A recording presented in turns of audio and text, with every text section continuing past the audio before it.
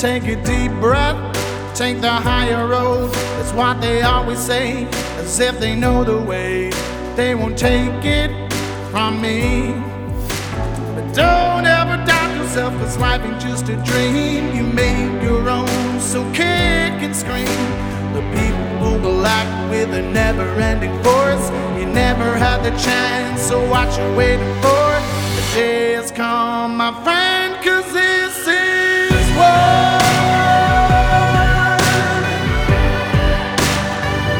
It's time and this is war.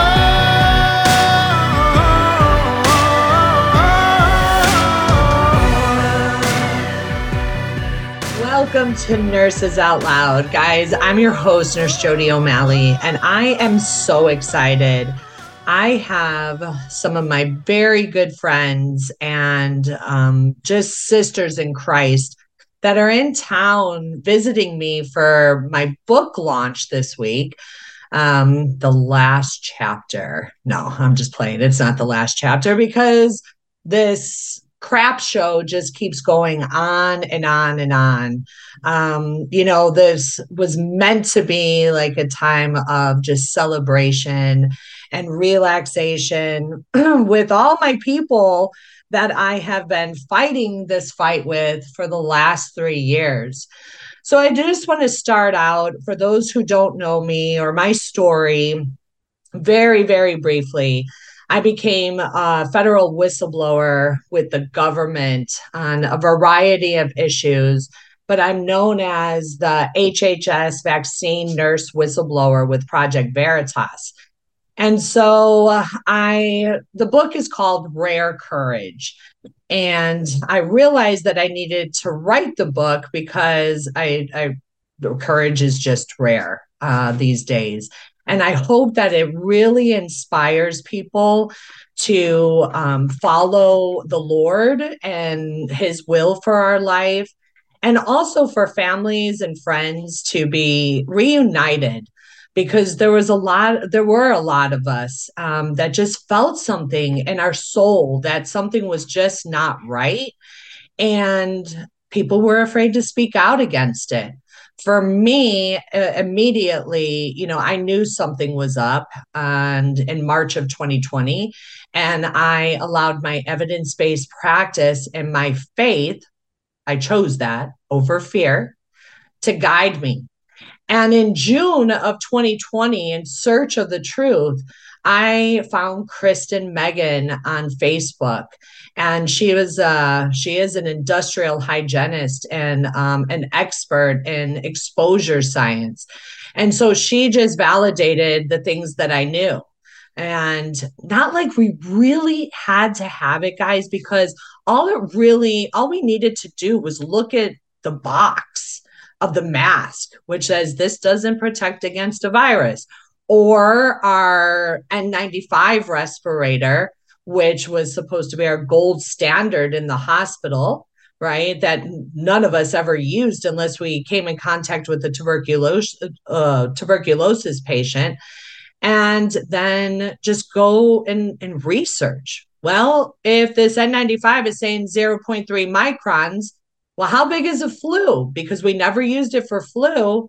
Oh, 0.2. Well, how big is corona? 0.1. And so I just knew that it did not protect us. And so anyway, through this, because Kristen decided to speak out, she met someone else that was speaking out, which is Tammy Clark, who's an OSHA expert. And the two of them teamed up and went around the country for the last 3 years testifying, and just collaborating with people and helping to stop these useless mandates. And so today they are here with me. Like I said, we were celebrating. I also have Nurse April here with me today, doing the interview, Nurse Michelle, your Thursday host, Nurse Beth, and Nurse Kimberly. So the Nurses Out Loud community, my sister nurses, have gotten together to celebrate. But the bigger story, other than my book release in my own mind, right, is is this East Palestine, Ohio. So 2 weeks after a train derailment with toxic chemicals spilled out into the ground, we have fish dying, chickens are dying, pets are dying. People are complaining that their water tastes like metal and that their eyes are burning, rashes popping up. So do we know the full truth? Has the EPA done everything they could to protect the people in this town? And what are the effects of the Ohio River, which flows south through many states? So I'd like to welcome Nurse April, who's co-hosting with me. Hey. And Kristen, Megan, and Tammy Clark. Welcome, ladies.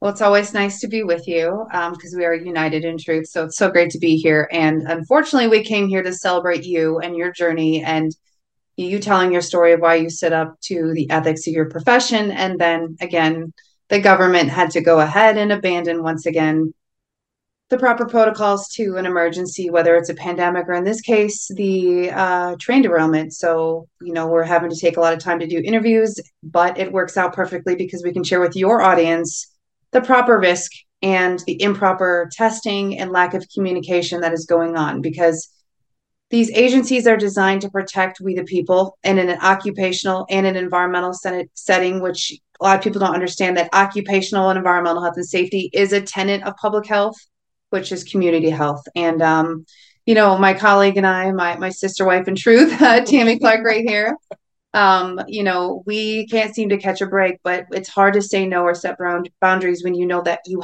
have to communicate risk to these people, especially expectant mothers, nursing mothers. A lot of these chemicals, we'll get into that, are dangerous because of it leaching into the breast milk or can alter the DNA of the fetus. Mm-hmm.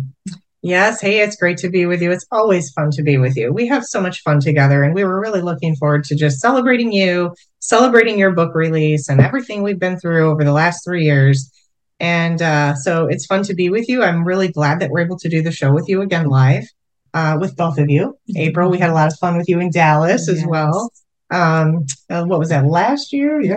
No, right. 2021. Oh, yes, that's right. With Dr. McCullough. That's right. Yeah, we have no concept of time. Yeah. It's when you're fighting tyranny. Yes, exactly.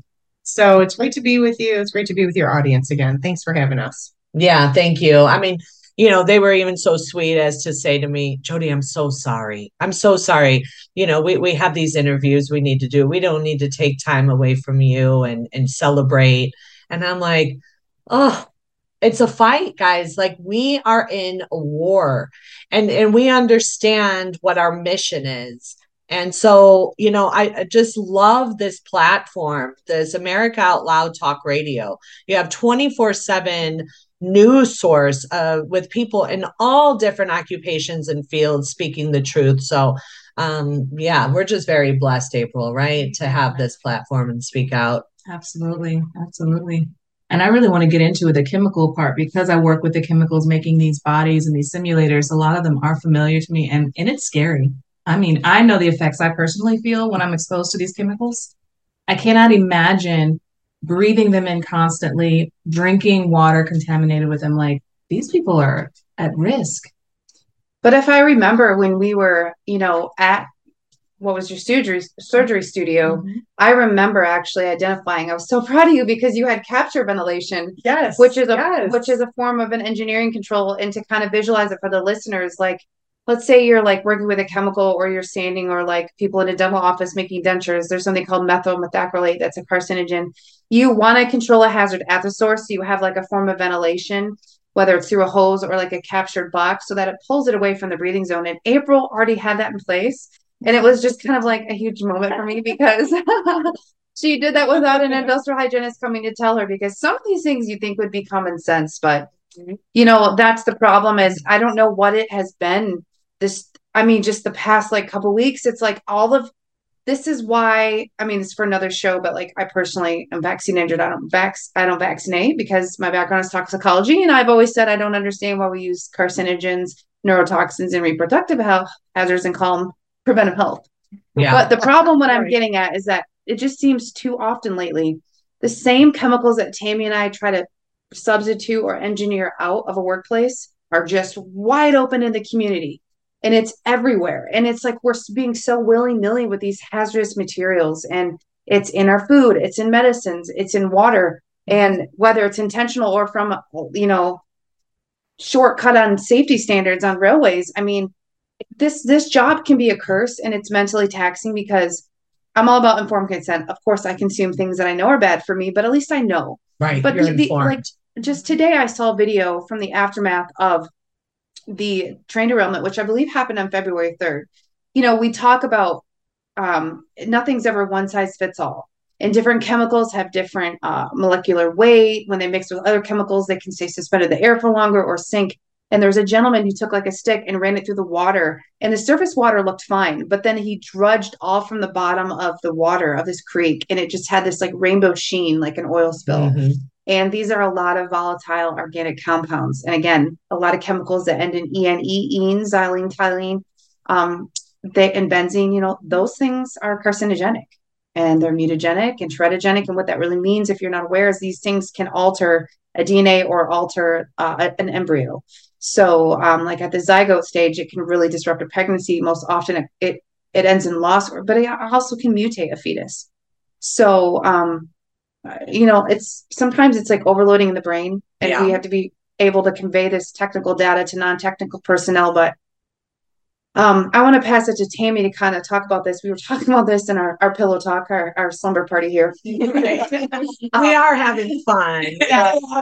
Find time to have fun. Well, we talked about how we have friends that through the shortage and everything, how in a lot of contaminated seeds, Monsanto, all that, how we have preppers and people that can foods. But now we're at a time where it's like, oh my gosh, you need to have like a kit in your house for filtering your water, have PPE, have tape ready. I remember as a kid I live in Michigan, we used to have like this plastic we put over the window, and you took a hairdryer and it would seal your windows. Like that is a form of administrative control to shelter in place. Like people, you do fire drills with your kids. Like if you have a second story house, you have a ladder. Like unfortunately, we live in a time right now with the threat, of World War III, like all these things. I'm not trying to scare people, but we have to plan and have things in place. Don't you agree? Yeah. And I want to piggyback off that, because the reason that we have to plan for these things is because our government is proving through the regulatory capture of our regulatory agencies that they are not responding appropriately.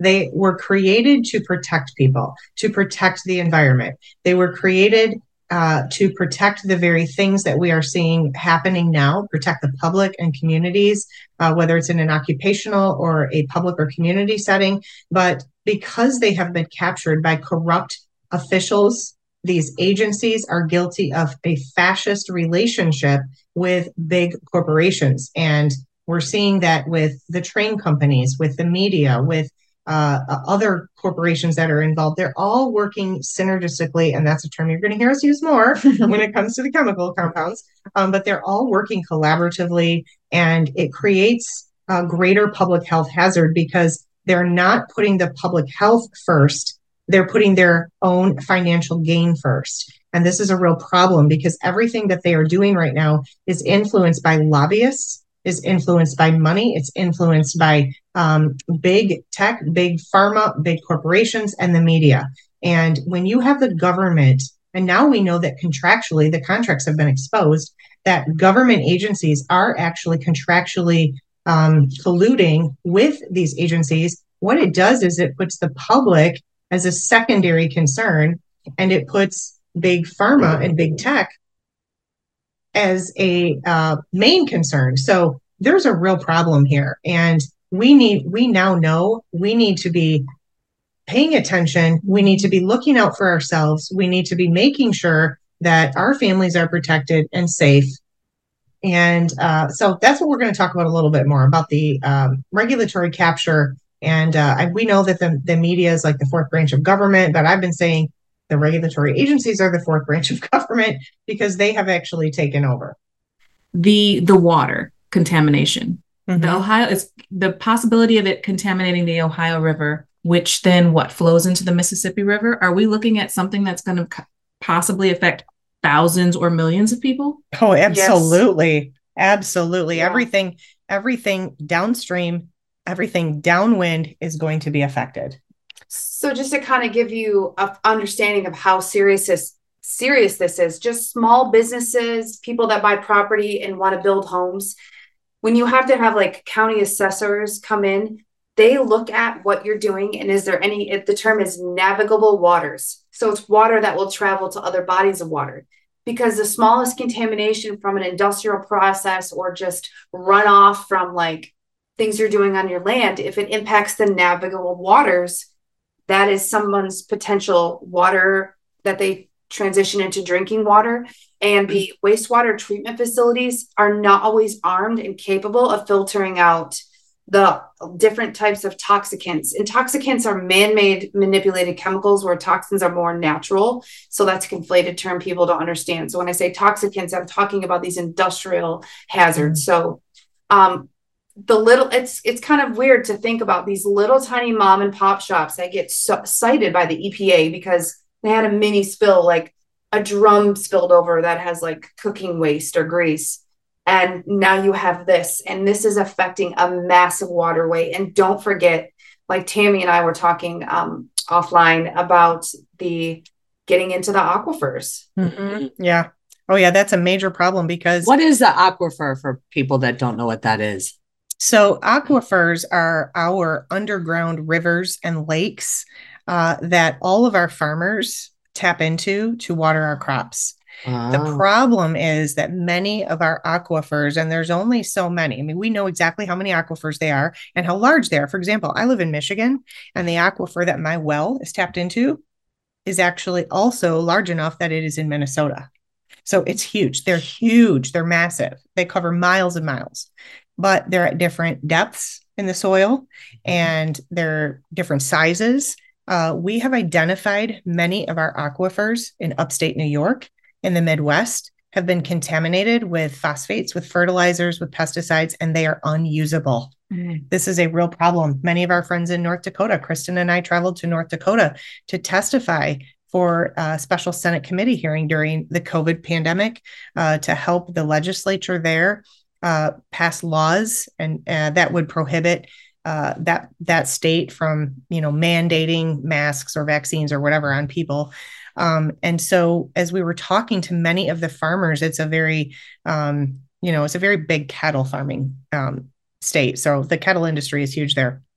And some of them were telling us, explaining how some of their aquifers are unusable. They cannot use them to water crops. So that means that they can't tap into the water beneath their because land. the water has been so contaminated by chemicals. And the EPA is supposed to be protecting us. Yes, they know. So in America, many of the chemicals that we use in America are banned in all other countries for these very reasons. And yet our FDA and our EPA tell us they're perfectly safe. Well, why is that? Because they're money motivated. They're money driven. It's all about profit and money. And really, when you think about it, it's not all about money. If we can't tap into our aquifers and water our crops, then we have a real problem in America, because we feed the world. We don't just feed our own people. We literally feed the world. So as America goes, so does the rest of the world. So when we look at this from our perspective, when Kristen and I look at this from a chemical perspective, you can't just say, oh, we have a charcoal filter. Oh, we have reverse osmosis cleaning. That's not necessarily going to decontaminate a water molecule that another chemical molecule has attached itself to. That type of cleaning, and Kristen and I were talking about this earlier today, after our other interview we did, that a lot of these cleaning mechanisms and filtration processes are for bacteria, are for viruses, but they will not alter a chemical molecule. That's a very specific process, right? So this is a problem. And if we could do that, the aquifers in the United States would not be unusable. So were you guys shocked when this spill happened in Ohio and they let people go back home? Absolutely. Oh my gosh, yes. Oh my gosh. Because in our professions, with the absence of, well, first of all, this is an absorption hazard, an inhalation hazard, and an ingestion hazard. So knowing the routes of entry of exposure, you're talking air, water, and soil. Because of the chemical that was spilled. Because of the multiple chemicals that were spilled, right. You don't have the numerical data to determine exposures. you have to treat it as IDLH. We're talking about a rating that says it is immediately dangerous to life and health. This is when we're responding to something. If I don't have instantaneous readings on a certain level of exposure, I have to wear a self-contained breathing apparatus, an SCBA, like the firefighters wear in hazardous waste response. These hazmat teams know unknowns. You suit up an SCBA, you treat it as the worst case scenario or as an unknown. The sampling that they've conducted did not sample what occurred the day of. Now, they had direct reading instrumentation to let them know presence, abscess, and go off the manifest of what was on the train. But we don't know, where did that go? When they did the, controlled release, we didn't know how long did it stay in the air, because you have to get a whole team of people that are chemists, people in our field, toxicology, weather, firefighters, and then you have to set out a different path of sampling. So what I'm getting at is there's no way in hell I would allow people to go back to their homes without at least testing the aquifers, the groundwater, and then looking at the weather pattern. Like there's this huge storm system that's coming through with a lot of moisture and snow. And you think like, oh, that's good. It's going to pulse. Everything that's still stagnant in the air is going to come down. And with that wet ground, it's going to have it leach into the ground longer. Wow. Yeah. Okay. That's important. Let's talk about that. So these chemicals, the train was derailed. They spilled out onto the ground, and didn't they do a controlled, quote unquote, controlled burn? Yeah. So they did this controlled burn, which meant that all of these chemicals, so now it's like a chemistry experiment, right? Because now they're all together. They go up into the air. They don't just go away, right? They're suspended up in the air. And then now we have snow or rain or wind come down. Right. Now it's coming back down on us. Right. Hence why you were talking about before that we shouldn't be eating snow ice cream. Right. Exactly. I say, if you think about your HVAC filter in your house, in your vents, you change that out and it looks all gross. If you wouldn't eat food off of that, don't eat snow, even not in a hazmat. That is a filter for our atmosphere. For the air. Yeah, it and filters it's the coming air down. So don't ever eat it. Wow. Yeah, it's full of biologicals, chemicals, bacteria. It's disgusting. It doesn't have to be now yellow. This is the filter to be for dangerous. all of the volatile organic compounds that love moisture. Which another issue is when they did that controlled burn, it changes the composition, and now you're dealing with the off-gassing of not only phosgene but formaldehyde, which we know is carcinogenic. And that's why people were saying that it smells like that. Yes, because of the formaldehyde. Yes, yeah. And they had to do the controlled burn because they didn't know. We don't know. Kristen and I have talked about this. We don't have the data, so we don't know what they were looking at as far as the pressure and things like that. They had to do the controlled burn, but they should have evacuated the entire town before they did this. And this is the problem. These are the problems that we have. It's not their response immediately, because they did respond by handling the controlled burn, but they did not evacuate the town. They did not communicate to people. There could have been, like we were talking about earlier, like an Amber Alert, a siren, whatever. And so there were people, we are hearing reports from people that were right across the street from the controlled burn and had to wash their windows because of the buildup of the chemicals outside their windows. And yet they were told to shelter in place, which they should not have done. They should have been completely evacuated. They were told to shelter in place, but they were not told how to shelter in place. So they didn't know to turn off their HVAC systems, cover their vents, seal their doors, tape everything off. And so these people were very much directly exposed to this, chemical burn, basically this release. Yeah, think of the military burn pits. It's like it's the same thing. It's the same thing. It was right there. And listen, this is a very small town. Yeah. We are allowing hundreds of thousands of illegal immigrants, people that are not citizens of the United States, to cross our borders, and we are sheltering them. We are putting them up. Right. We are providing for their housing. We are providing food, clothing, shelter, even education, and a break on taxes, which, you know what? I'm a United States citizen. I don't get that treatment. No. Right. And so what would be so difficult about taking a very small community and relocating them, and putting them up? Right. And communicating with them, letting them know these are the hazards that you are going to be exposed to. So we're going to relocate you quickly, rent out a bunch of hotels, bring in a bunch of food and water, and communicate with them. Yeah. But what did our government do? Nothing.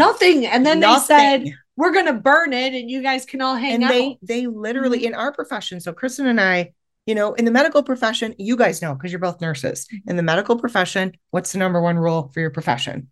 Do no harm. Do no harm. The number one rule in our profession is do not create a greater hazard. Mm-hmm. So what the government did, the EPA and these agencies that are supposed to be protecting people, put all of these people in harm's way. They created a greater hazard and they know it. Mm-hmm. And how do I know they know it? Because they've trained us. Right. We're government trained professionals. And as we were actually traveling here, we saw that there was an incident with a road tanker that had hazardous materials, nitric acid, and I just rolled my eyes because every time Tam and I travel, something bad happens. Right. But right here in Tucson. The information was immediate, and it taught the community here in the surrounding area in Arizona. It taught them how to shelter in place. It explained, turn off your HVAC systems, close off your vents, all this stuff. Like, simple, but they did here. Yes. That was just on a roadway, and it was one mile. It was a 1 mile radius, I think, was all they had to do. Yeah. Mm-hmm. We're talking about a whole bunch of rail cars. I mean, this was ridiculous. So it's like, I don't know if it was a quick after action report and they were like, oh, let's not do what they did. But this is the proper thing. You tell people, it's like when I say it's like a trainer saying, work out. Okay. Well, could you teach me some exercise? Right.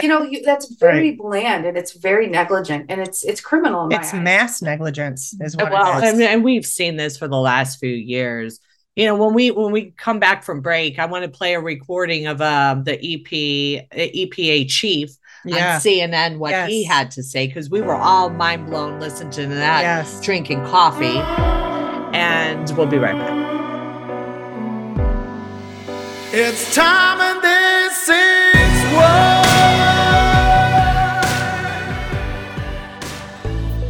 These days, every time you turn on the news, it seems like there's a new threat to your health. Maintaining a strong immune system has never been more critical. Advanced nutrition company, Healthy Cell, created Immune Super Boost to help you strengthen your immunity. Unlike other supplements that don't work, Immune Super Boost is not a pill. It's a gel you swallow with ultra absorption of science-backed nutrients proven to support immunity, like vitamin C, D3, zinc, elderberry, and echinacea. These physician-formulated gels come in a small gel pack. Tear off the top and shoot it down, or mix it in water. Boost your immunity. Go to healthycell.com and use limited time code OUTLOUD for 25% off your first order. Risk-free. Love it or your money back. Guaranteed. Healthycell.com, code OUTLOUD. Healthycell.com, code OUTLOUD.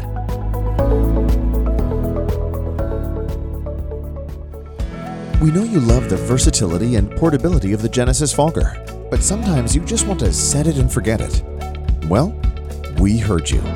Introducing the UX4 HOCL Atomizer. This stationary unit quietly protects you and is perfect for smaller spaces. With over 250,000 units sold in Japan, it's now available in the United States. Visit genesisfogger.com/outloud to see the UX4 in action and receive a 15% discount on either Fogger with promo code OUTLOUD. With Genesis, you're ready for anything. Hello, I'm Ben Marble, MD, and I founded MyFreeDoctor.com as a donation-supported, faith-based nonprofit with a mission to save lives by delivering free doctor visits to patients in all 50 states of America. MyFreeDoctor.com treats a broad range of health concerns like COVID-19, long COVID, sinus infections, urinary tract infections, rashes, medication refills, and more. So please visit MyFreeDoctor.com, where we're healing America one person at a time. Well, the Out Loud Truth was the rallying call that started it all.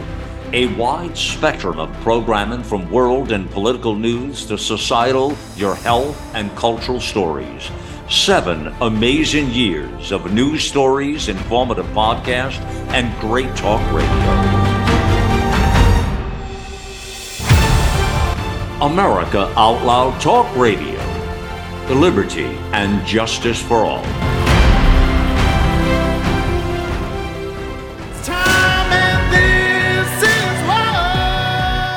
Welcome back, guys. So if you're just joining us, I have Nurse April here, who is our Monday host on Nurses Out Loud. And Kristen Megan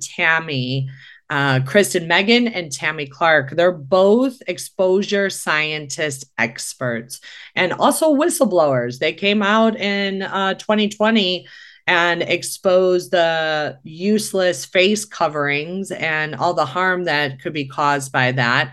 And that's how they connect, or that's how I met them. And we have become fast friends, the four of us. I want to play now, though, a clip with a CNN anchor who presses the EPA chief on water testing after the toxic train derailment in Ohio. But rest assured, local, state, and federal officials are devoting vast resources, responding very quickly to these concerns to ensure that communities are protected. So you mentioned that testing is happening of rivers and streams. When will those results be made available? Erica, as we get those results in and as we confer with the state, those results are being made via the state and federal websites. Do you have a timeline or a sense, though, for people? I mean, even if you can't give me an exact date, will they have them this week? Is it next week? How long will they need to wait?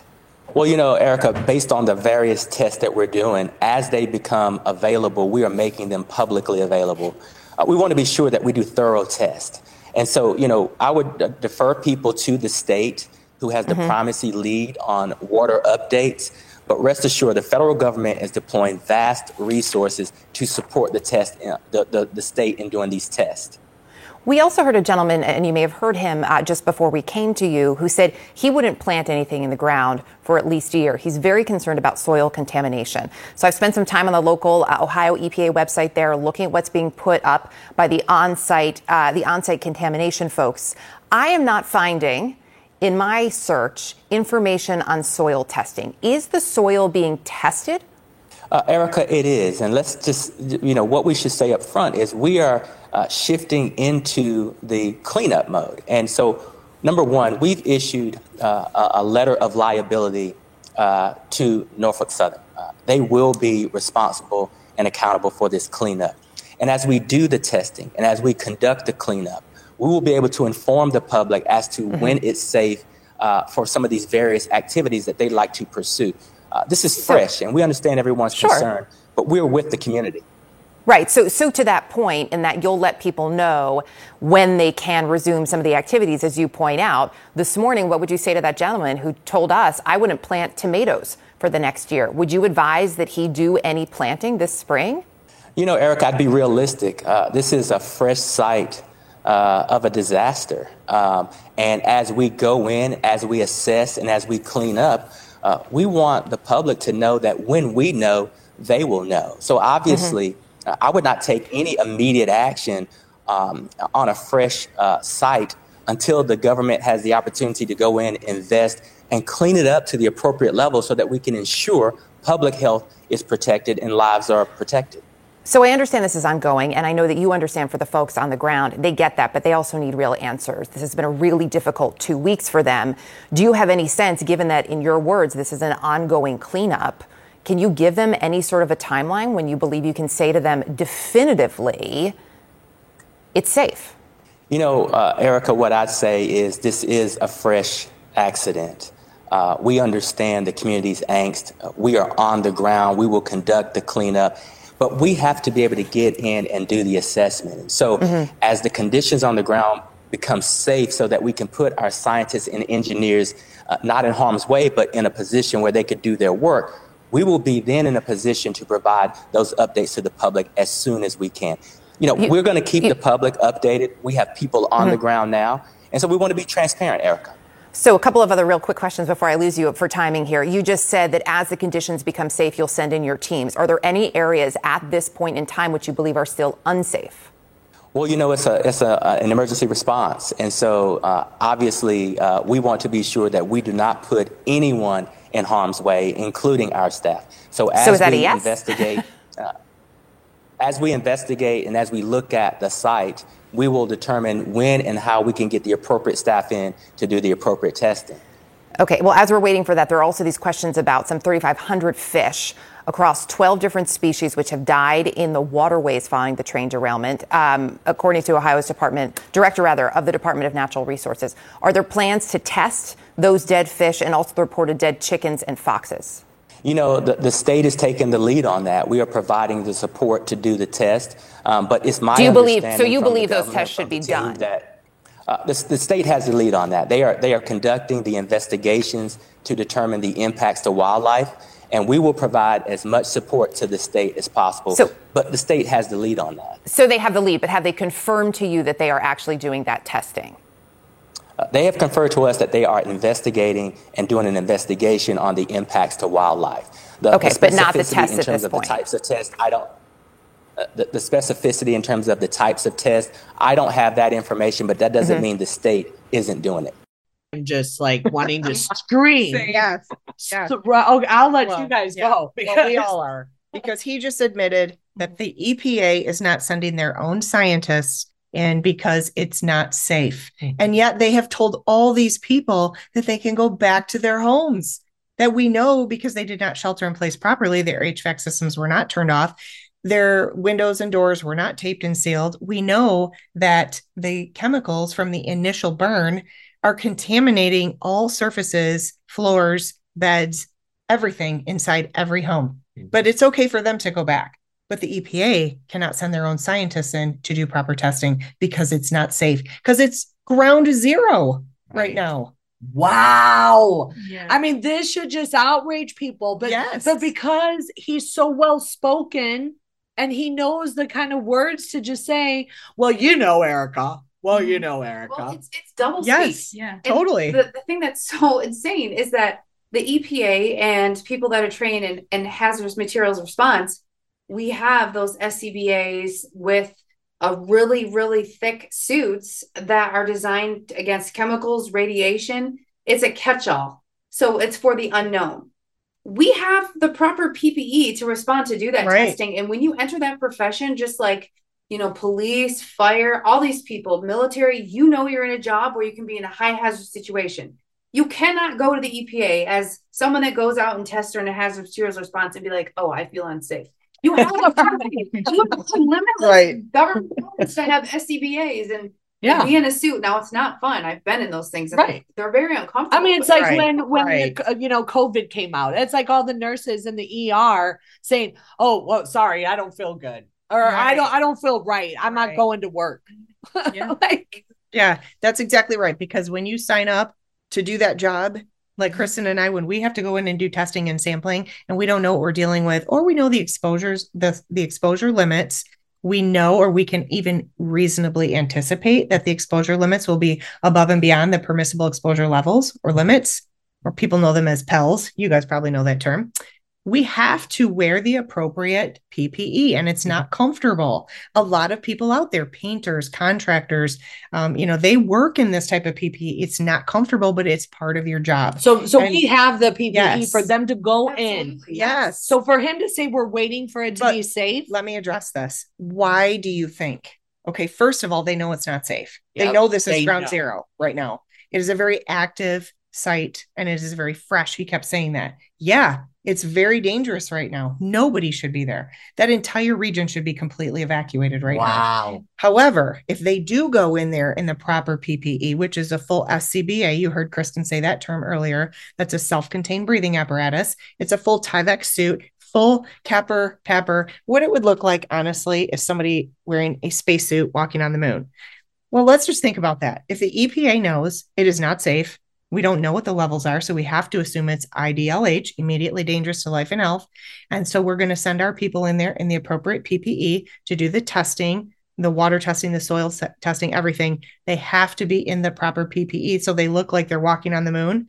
What do you think all these residents are going to think? Right. But instead, they're going to think, what the heck should we be doing? But instead, they're not going in, but they're telling everybody they can still live there. They're telling the residents they can move back in. Exactly. Is like in 10 years, when we look back at this, it's going to be how I feel as an exposure scientist. seeing the videos of them spraying DDT on children. Exactly. Mm-hmm. Remember they used to do that? It's perfectly safe. All these videos of Right. like the guy with the stick in the creek I talked about. I mean, they're going to go back and go, what were we thinking? Yeah. Because here's the thing with the, you know, other issues that we've had over the years.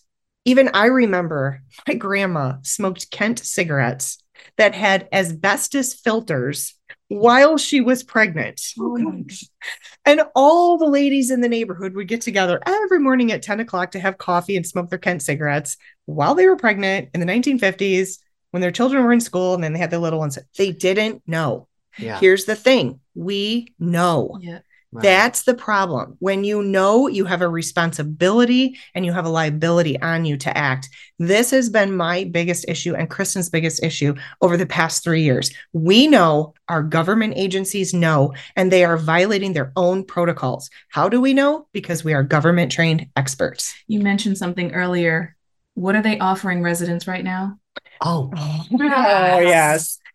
Yes, Kristen, I'll let you cover that. So we learned in the town hall meetings that there's 2 different waivers that are going around. One is to remove liability to any damage to the property while these contractors at the EPA go in and do testing, which can cause, you know, a lot of damage to your land and your and your homes.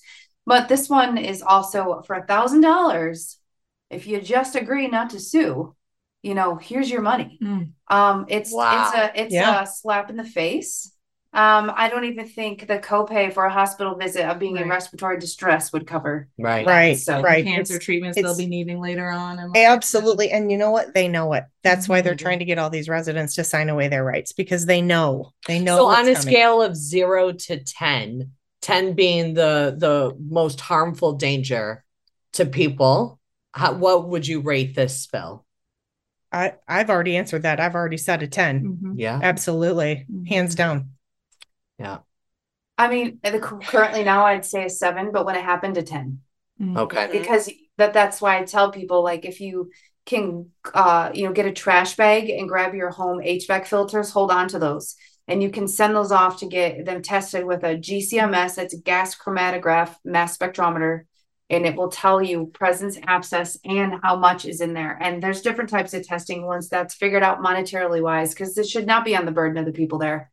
You can at least figure out what was captured in your home by pulling out your filter and your HVAC. But make sure that you do that anyway, because these VOCs, these volatile organic compounds, are highly flammable. So if we're in a situation where the temperature dips as a snowstorm moves through this area, people are going to turn their heat on.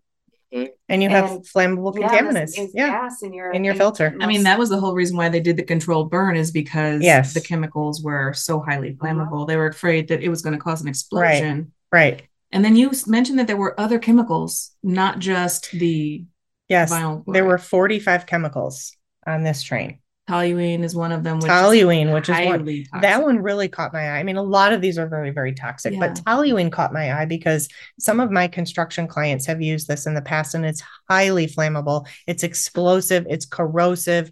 It's toxic. It's carcinogenic. We actually don't use it very much anymore because of that. Because I know it's banned in California. Yes. It's what it is. It's used as a paint thinner, to clean paint and chemicals. Yep. And they use it in civil road construction. They used to use it in civil road construction a lot, but a lot of, newer, safer products have been substituted, which is, one of the things Kristen and I talk about on that hierarchy of controls, substitution or elimination. That's right. We've got our honorary IH here, Jodi O'Malley, with us. She's learned so much from us. But yes, substitution or elimination. And that's one of the things that we have done with toluene. So it really caught my eye that there was toluene on this tanker, because it has a wide variety of hazards, and it has a wide variety of exposure hazards as well. Inhalation, absorption. I mean, it's crazy to me that when I looked at the report with 45 chemicals on this train, and then Kristen, you had mentioned how they did not even report to the fire departments and the local health officials coming through transporting. It's a requirement by law. When they're transporting hazardous materials, they've got to be reporting every town they're moving it through in case there's a spill, in case there's an accident. They did not do that. What? And they really prey on the lack of I don't want to call people ignorant because it's just, we know this because of our job, but like we talk about synergistic toxicity and cumulative dose. So although they're testing and they're like, oh, this is below the threshold limit, notice they're not saying detection limit. Mm-hmm. Okay, you can say that, but this is days later. And when you have, 30 to 40 different chemicals that all attack the same target organs, right? It's your liver, your respiratory tract, it's central nervous system disruptor. I mean, that is synergistic toxicity. Yeah. It's when this one hazard is different than the cumulative sum of the dose. Mm-hmm. And they're just ignoring that. And that is basic toxicology. Yeah, so that you take in high school. Yesterday when we were having our wine, and I think I was having a whiskey, right? And someone else was having a beer. What was the example? We talked about that. Yeah, that's exactly what we talked about. Yeah. Again, part of this job is we have to be able to convey technical data to non-technical personnel. Yes. And that's not in a condescending manner. It's just because you got to, It's another language. Because people have to be able to understand our acronyms and our language. Like something for idiots, but not for dummies. Industrial hygiene for dummies. Yes. I'm so used to listening to Whitmer and Biden press conferences. Right. So I was saying is that to think about, like, if you have a table of like a shot glass of vodka, you have a beer, you have whiskey, you have a seltzer or like a White Claw, and you have one shot, you have one little small glass of wine. That one shot, that one glass of wine may not be cause you to be so intoxicated that you can't drink. We all have our limits, 1 or 2 drinks, whatever, or damage our liver, right? Whatever. But the thing is that imagine you had one straw, and then that straw, if you kind of think of it spidering out, if that straw breaks off into 4 or 5 different branches and it's touching the whiskey, the beer, the White Claw, that's synergistic toxicity. So in their individual settings, they're not as hazardous. But if you're getting it all in, you're going to be wasted. Yeah. Right. And your liver's like, hi, Hi, hello. Don't forget about me. Well, and that's the problem, because at the town hall last night, they actually talked about the fact that this chemical, they talked about one chemical that was tested, did not detect above any threshold, the concern threshold level. I forget. The term that they used actually was not a term that I recognized in industrial hygiene. Full exposure limit. Right. When you talk about threshold, you're usually talking about threshold limit value or an odor threshold, because, for example, or an action level. Yeah, there's things that smell really bad, but they're not hazardous. Right. And we all have different odor thresholds. But I thought the same thing. It's like they're playing with words. They are playing a clever game of wordsmithing here. And I have dealt with these regulatory agencies enough to understand their regulatory speech normally and during COVID and beyond. It's very different what they're doing. Like, it's no different than the way they are claiming, for example, the government and the government agencies, the CDC, the FDA and OSHA, they changed the term of science, the scientific method, to allow what they're calling observation science, which is a new term, like observation science. So I can just look at you and go, okay, I'm observing this. Therefore, it's factual science. Right. No. Part of the scientific method. Exactly. And what I'm watching here with these EPA reports and how these government agents were talking at this town hall to the people last night was they're changing the terms and they're changing the actual methodology of things that are normal and are proven, scientifically proven, to give you accurate and safe results, to new terms, new words. It's new speak. That's right. It's a clever game of wordsmithing. And the only losers are the citizens of the United States of America. Yes. And I'm very concerned and angered about that, because they know. And that's what makes it fascist. So we've had that spill. Yep. And then we've had some more. We had a very short period of time. And what did I tell you guys? Okay, April, you weren't here yet last night, but while we were having our wine last night and Jodi was having her whiskey, I said to you guys right before we all went to bed, I said, watch, we're going to wake up and there's going to be another train derailment. There's going to be another chemical spill. What did we wake up to this morning? Yeah. News of another train derailment carrying hazardous materials outside of Detroit, which is our home state where we live. What the?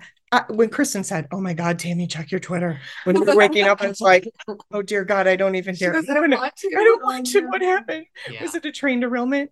Oh, yep. And then we were at an event earlier for a kind of a round table with other nurses, and I just handed my phone to Tammy, and my mom had texted me about a plastics plant. Yes, plastics down plant in Kissimmee, Florida, and I just thought, well, I just handed her my phone, like, yes. I can't even. Like, if these objects in the sky are UFOs, just beam me up now, because I'm done with 2023. And it's only February. Right. Oh Lord, God.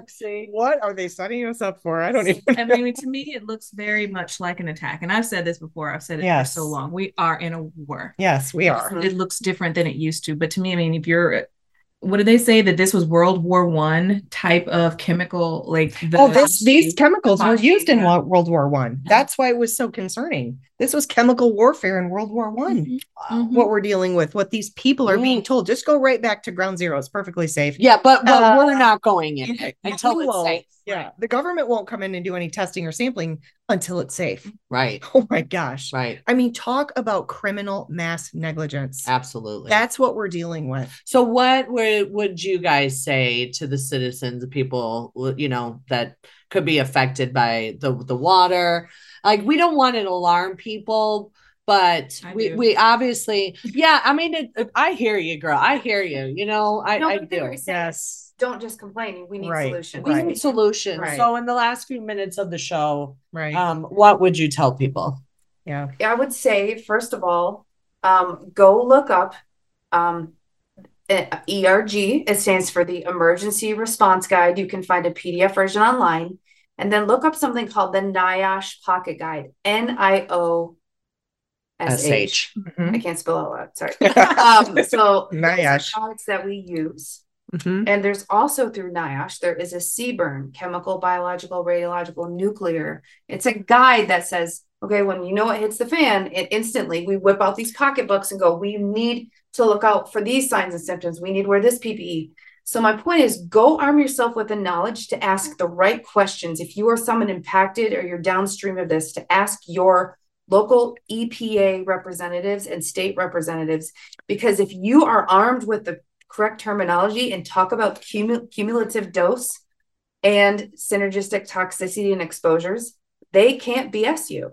Right. But honestly, I do not feel safe saying anything other than you should not be there. No, right. I agree. If you are at all able to evacuate, honestly, guys, you need to evacuate the region. You need to leave. If you cannot, like how far out? That's a very difficult thing to say because we haven't been able to do air sampling, but the region. Right. Here's what I will tell you. If you are not able to, for financial reasons, I understand that. And I don't want you to be afraid, because I'm not trying to, put the spirit of fear on anybody, because we know that God is our protector and our provider. So pray over your family, but do some basic things. Like, if you can, change your air filter in your HVAC system every single day. Like Kristen said, take the original air filter out, put it in a garbage bag and save it, because that is your evidence of what was collected in your home. It's going to be all collected on that filter. Mm-hmm. And that's evidence for you down the road. But change it every day if you can, because the exposures are going to be minimized little by little, over the days. Also, do not let babies crawl on the floor. Do not let babies crawl on the carpeting. Wear butyl gloves to wipe down and disinfect everything, and use a vacuum cleaner with a HEPA filter if you can. Otherwise, I would say don't vacuum, and do not walk on your floors barefoot. Yeah, because you have to deal with cross-contamination, and then, dealing with, the possible re-aerosolizing of things that have settled. Yeah. This is why it's so difficult, because we can only make control suggestions based on the limited data we have access to, but we also have done tabletop exercise and trained for this, so we understand how, it's just like in an industrial setting. We set up regulated areas for certain things that are called expanded standard chemicals that are so hazardous. And you have to, if you're wearing even just PPE, there's a secondary, kind of like isolation rooms. You know how there's staging to exit? Yes. It's so you don't bring it home. And now the one thing that we've totally tried to engineer and mitigate out is these people don't want to bring these chemicals home, and now it's in their home. It's in their yard. Right. Think about everything, like anything that was left outside. I mean, we in the Midwest had this really warm front come through. I know my 7-year-old was riding her bike the other day. So is there tricycles outside? Is there rollerblades? I mean, this stuff, it doesn't just go away. Yeah. So this isn't like when we talk about dilution. It's there. It's there. And it's absorbed through the skin. Yes. You inhale it. In the eyes. You can and ingested, breathed in. Yeah. It reminds me of that Aaron Brockovich. It is. Oh, yes. It's exactly like that. I'm trying to figure out who's going to play me. This will be some sort of documentary or something. Absolutely. We need to always moving have forward, lessons because you know what we need to do? We need to privatize these alphabet soup agencies, like Kristen says. I just want to end with this. Yes. That seems when people go, well, oh, everyone will pollute. Let me just say this. Imagine we have a clean bowl of water. Okay. Like, just think about let's do a bathtub. And all around the perimeter of the bathtub, you have little tiny businesses and they have tiny little contaminants. And the littlest thing leaks and they get slapped with a fine. But you got this giant corporation over here and it's just flowing in. What is the point of even having rules if you're just going to allow your giant lobbyists and special interest groups that pay for you to just look the other way? Do you see how it's completely useless then? Right. It is. It's useless. It's useless. Totally. I mean, at this time, I think more and more everybody lots of people have woken up to the idea that our government does not have our best interest in mind. Yes. And if they're, people are waking up to the fact. I mean, have more people walking away from the medical system, getting their own chickens and goats and helping people via telemedicine. I mean, and this is where we're going, and I mean, I guess the benefit in this is that our eyes are open. We are now all awake. We're all awake, and now we're finding one another, and we are networking, and we are finding like, hey, can you help me with this? I need this, and communities are being formed. That's right. And even parallel systems, and parallel like what systems. You guys with the nurses are creating, with these PMAs, these private medical associations. These are parallel systems to allow people to opt out and get off of the government system. That's really what I call the beast system that the Bible talks about, because I happen to have a biblical worldview, but it is true. We are creating parallel alternative systems, and that's so important in this day and age because our government is harming us. Our government that's supposed to be protecting and providing is harming us. So, well, that's all the time we have for today, friends. But remember, we are here Monday through Friday at 10 a.m. Eastern with an encore at 11 p.m. And you have a different nurse host daily. Please be sure to tune in and listen to myself and my amazing sister nurses as we walk you through these hot topics. We will empower you with the information and education. We will advocate and we will stand in the gap for you because we are nurses and this is what we do. I'm your host, Nurse Jodi O'Malley, and you can find me here every Friday morning at 10 a.m. Eastern. Be sure to make AmericaOutloud.com your daily stop for all the latest news and happenings. We must all do our part and share the stories, the articles, the podcasts, and videos so we can help secure America's future. Until next time, be safe, be well, and God bless. Continue to shine your light in the darkness. It's time and this is